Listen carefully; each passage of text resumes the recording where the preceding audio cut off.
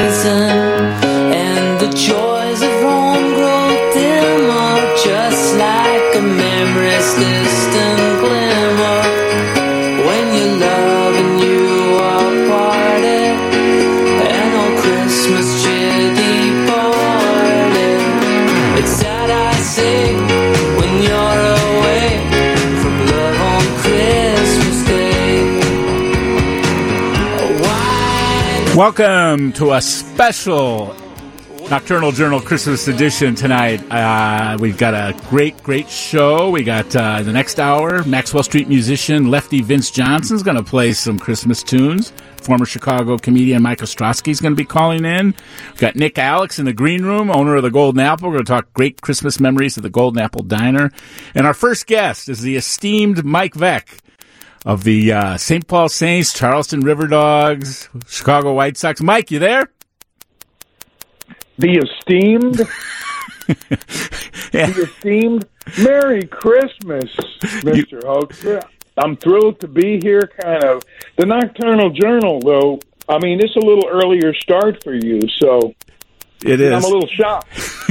It is. You always told me if you needed a guest in a pinch hit, you'd be on board. So thanks for joining us for a little bit here. Well, I wasn't doing you a favor. I mean, let's face it. I mean, your listeners will understand that very quickly. They'll be like, hey, let's get rid of this problem. But I had a great Christmas. How was your Christmas? Did you have a good Christmas? I was prepping the show all day, Mike. I was with my notes and picking all the music. You know, I love that. That's a Beach Boys song, you know, that Bill Murray and Phoenix did for that Paul Schaefer special, I think, a couple years ago. Alone on Christmas Day. Did you ever see that? Yeah, I can't really discuss. Mr. Murray right now. He showed up at the Hacienda last night with, I think, something approaching 267 gifts, none of which were wrapped. You know, that's tough. That's a tough assignment. I mean, I got some of the best elves in the country, but even they were humping it last night. I mean, and what's everybody sending Here Comes Santa Claus all around the internet? It's like they didn't know Bob Dylan had this wonderful sense of humor all this time. Suddenly it's like everywhere. Well, you mentioned Murray. I kind of keep up to date with you, but I don't know much about the restaurant Harold's Cabin. You guys opened that over the summer down there in Charleston with Bill, and talk a little bit about that. I know it's in a old snow cone shop from the 1920s in Charleston, so pick the story up there. Yeah, there's a huge history of Harold and Lillian were really settlers in the neighborhood around the Citadel, and so in the 20s, as you mentioned, it was a snow cone shop, and it became over the years so popular with people. It was the one place where you could go in Charleston where you could find a really fine cheese or a good cut of meat. And ultimately, they were purchased by Piggly Wiggly, and they had, a little section of the store for delicacies and things like that. But the building sat there, and Bill and I kept riding by it, looking at it and going, boy, nobody would be dumb enough to buy that building the way it's fallen in on itself. And John Schumacher, then our historian partner in it, looked up the history, and so it's now become a community gathering place. We do everything from poetry readings and dance recitals, and obviously musicians like you're going to have a little later. And most importantly, or what I was pleased about, was over the Thanksgiving holiday, we changed the name to Mel's Cabin because one of our neighbors had been denied membership in a club here in Charleston. And we thought that it was not a good idea, so we changed the name in the middle of the night and hung up a sign that said Mel's Cabin, where all are welcome, and we've had some fun with it. And that's kind of the community vibe that goes on in the cabin.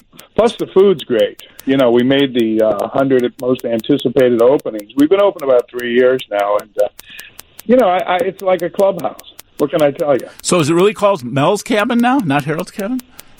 No, we just renamed it for 3 or 4 days because Melvin Brown was denied membership in the Rod and Gun Club here in Charleston. And since he lives right across the street from us, or cat a corner, I guess, more, He woke up in the morning, his wife got him a cup of coffee, and said, because he's an ICU doctor, 20-year Navy guy, but more importantly, he puts people back together in emergency rooms.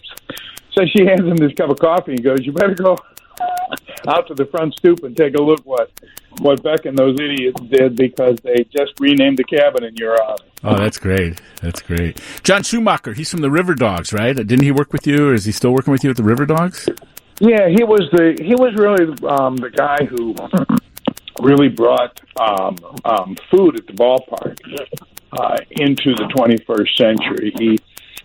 Like I mentioned earlier, Dave, he's a historian, and so he would research different areas where we operated and find delicacies and things that were indigenous to that particular market, and then serve them. And, that was particularly difficult in Charleston because it's such a food mecca. Right. And so, 15 years ago when John joined us, I'd like to think we had good food, but we weren't serving she crab soup, and we weren't serving the home wrecker, which is, I think, something approaching a 4.5 to 6 pound hot dog that we serve. It takes a crane to order it, but he really revolutionized minor league baseball stadiums and food. Quite a talent.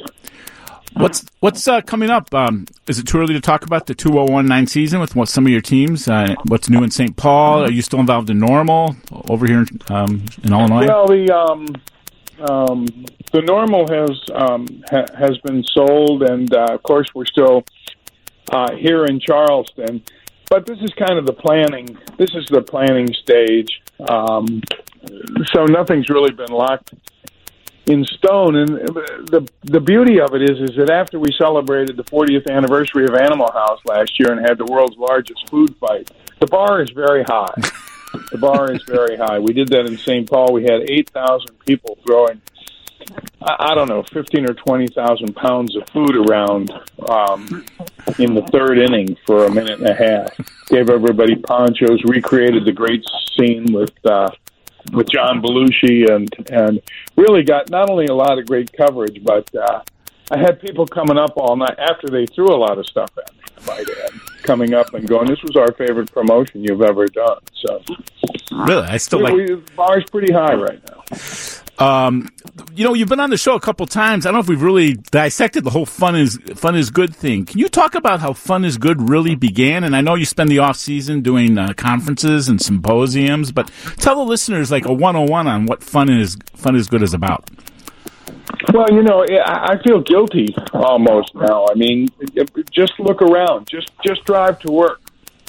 People who are, who had the misfortune and have to work on Christmas, for example, watch people drive. And there's a mood across the country. We're very divided, and the fact is that you have to approach the workplace, I believe, with some joy, and you're going to spend 40% of your life there, and it might as well be fun. And I got so tired of people going, "Well, you could do that in ballparks because it's a whole different deal. People are coming there in their leisure time, but you can do it almost anywhere." And it's simply by applying a few really simple procedures, if you will, in the morning, is providing people places to gather, providing people with time, including people. Inclusion is such a buzzword now, but not in the way that we usually mean it. If you want to have a great marketing department, if you want to have a great sales department, then what you have to do is include everybody, because all inclusions means is taking a lot of people's ideas and distilling them down and using the best, not dumbing them down, but being very democratic, or as democratic as you can be given the numbers. And it encourages conversation. You look at people, you walk into a lot of job sites now, and people are siloed. Yeah, right. I mean, never have we had the ability to communicate as a species.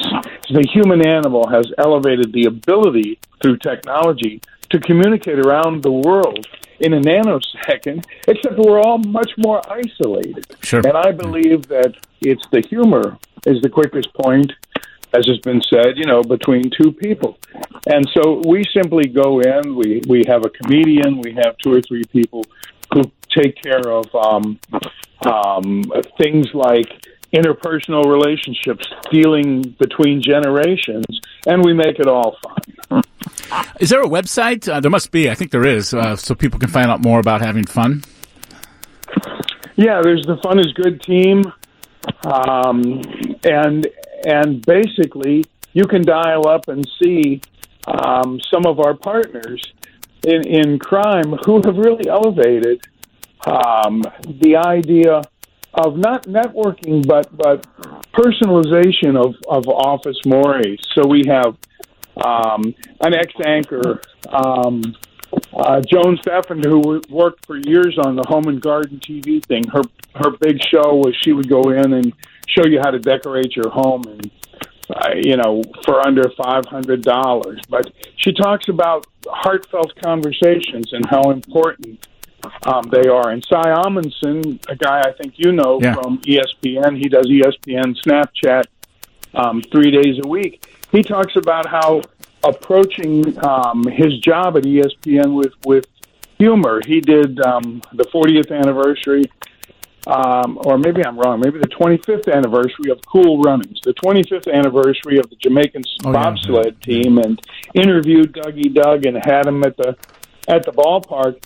And that opened up the vistas at ESPN for him, got him, obviously more important in some people's eyes interviews, but all because it was applied with a sense of wide-eyed wonder and joy, and that's important.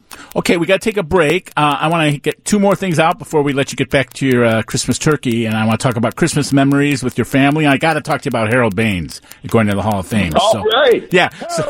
St. Michael's finest. So don't go away on Nocturnal Journal with Mike Veeck.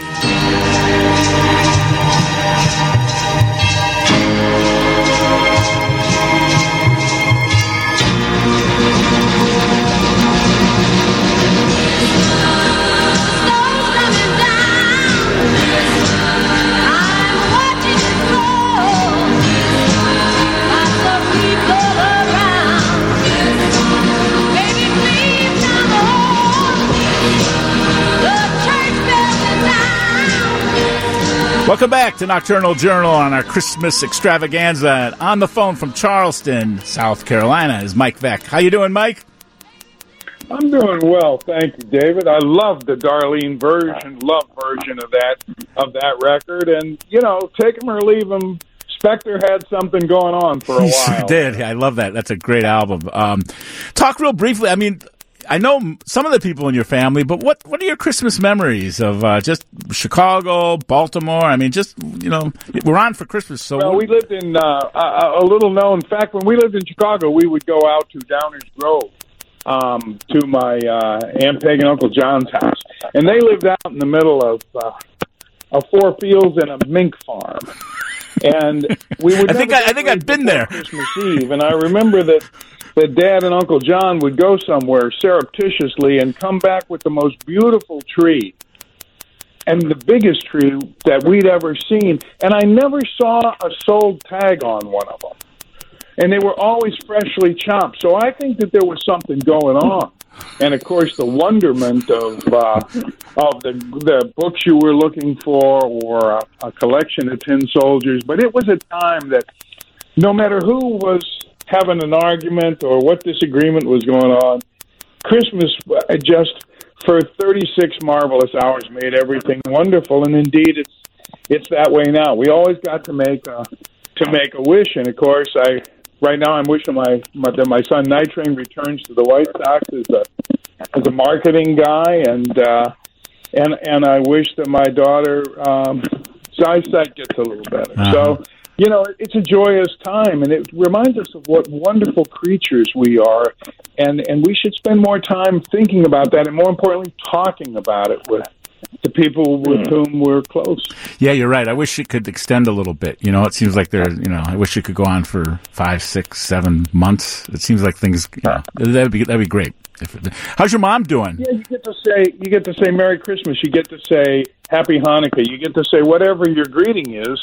And and look people in the eye, and there's just kind of there's a joyousness in the community of man, if that doesn't sound too 60s like, and we definitely need to rediscover some of those connections. Your mom doing okay? I'll tell you something. What a marvelous creature to be almost 98 years old and to think and be as sharp as she is. It's really something. You're very lucky. She and Lionel Smith are like the wonders. Yeah, that's great. That's great. So I know we can't let you go without talking. I want to do a little schooling for the listeners about your dad scouting Harold Baines. I mean, you guys were neighbors out there in Maryland. I mean, tell the story yourself. But your dad found him, and he stuck with him for like 5 or 6 years, right? Yeah, he was. There was a wonderful house painter guy by the name of Bob Bowen, and Bob managed at the Little League and the Pony League and the high school, pretty much always as a volunteer. And he called Dad and he said, "Better wander out here and take a look at this Baines kid." And so my dad went down to St. Michael's and watched him play a couple of Little League games. And he'd come home and he just couldn't get over his wrist, the way his wrist rolled through, and he made contact. And he followed him from then on. And, of course, in 77, he made it the White Sox first pick. And we go to see him in Baltimore. And Dad says to me, "Well, why don't you go back home and visit and watch him his first day in the, in the cage." And that was the year we had Little Oscar. You may remember Richie Zisk, the Southside Hitmen. But what people might not know is that Harold Baines had a bigger afro than Oscar did.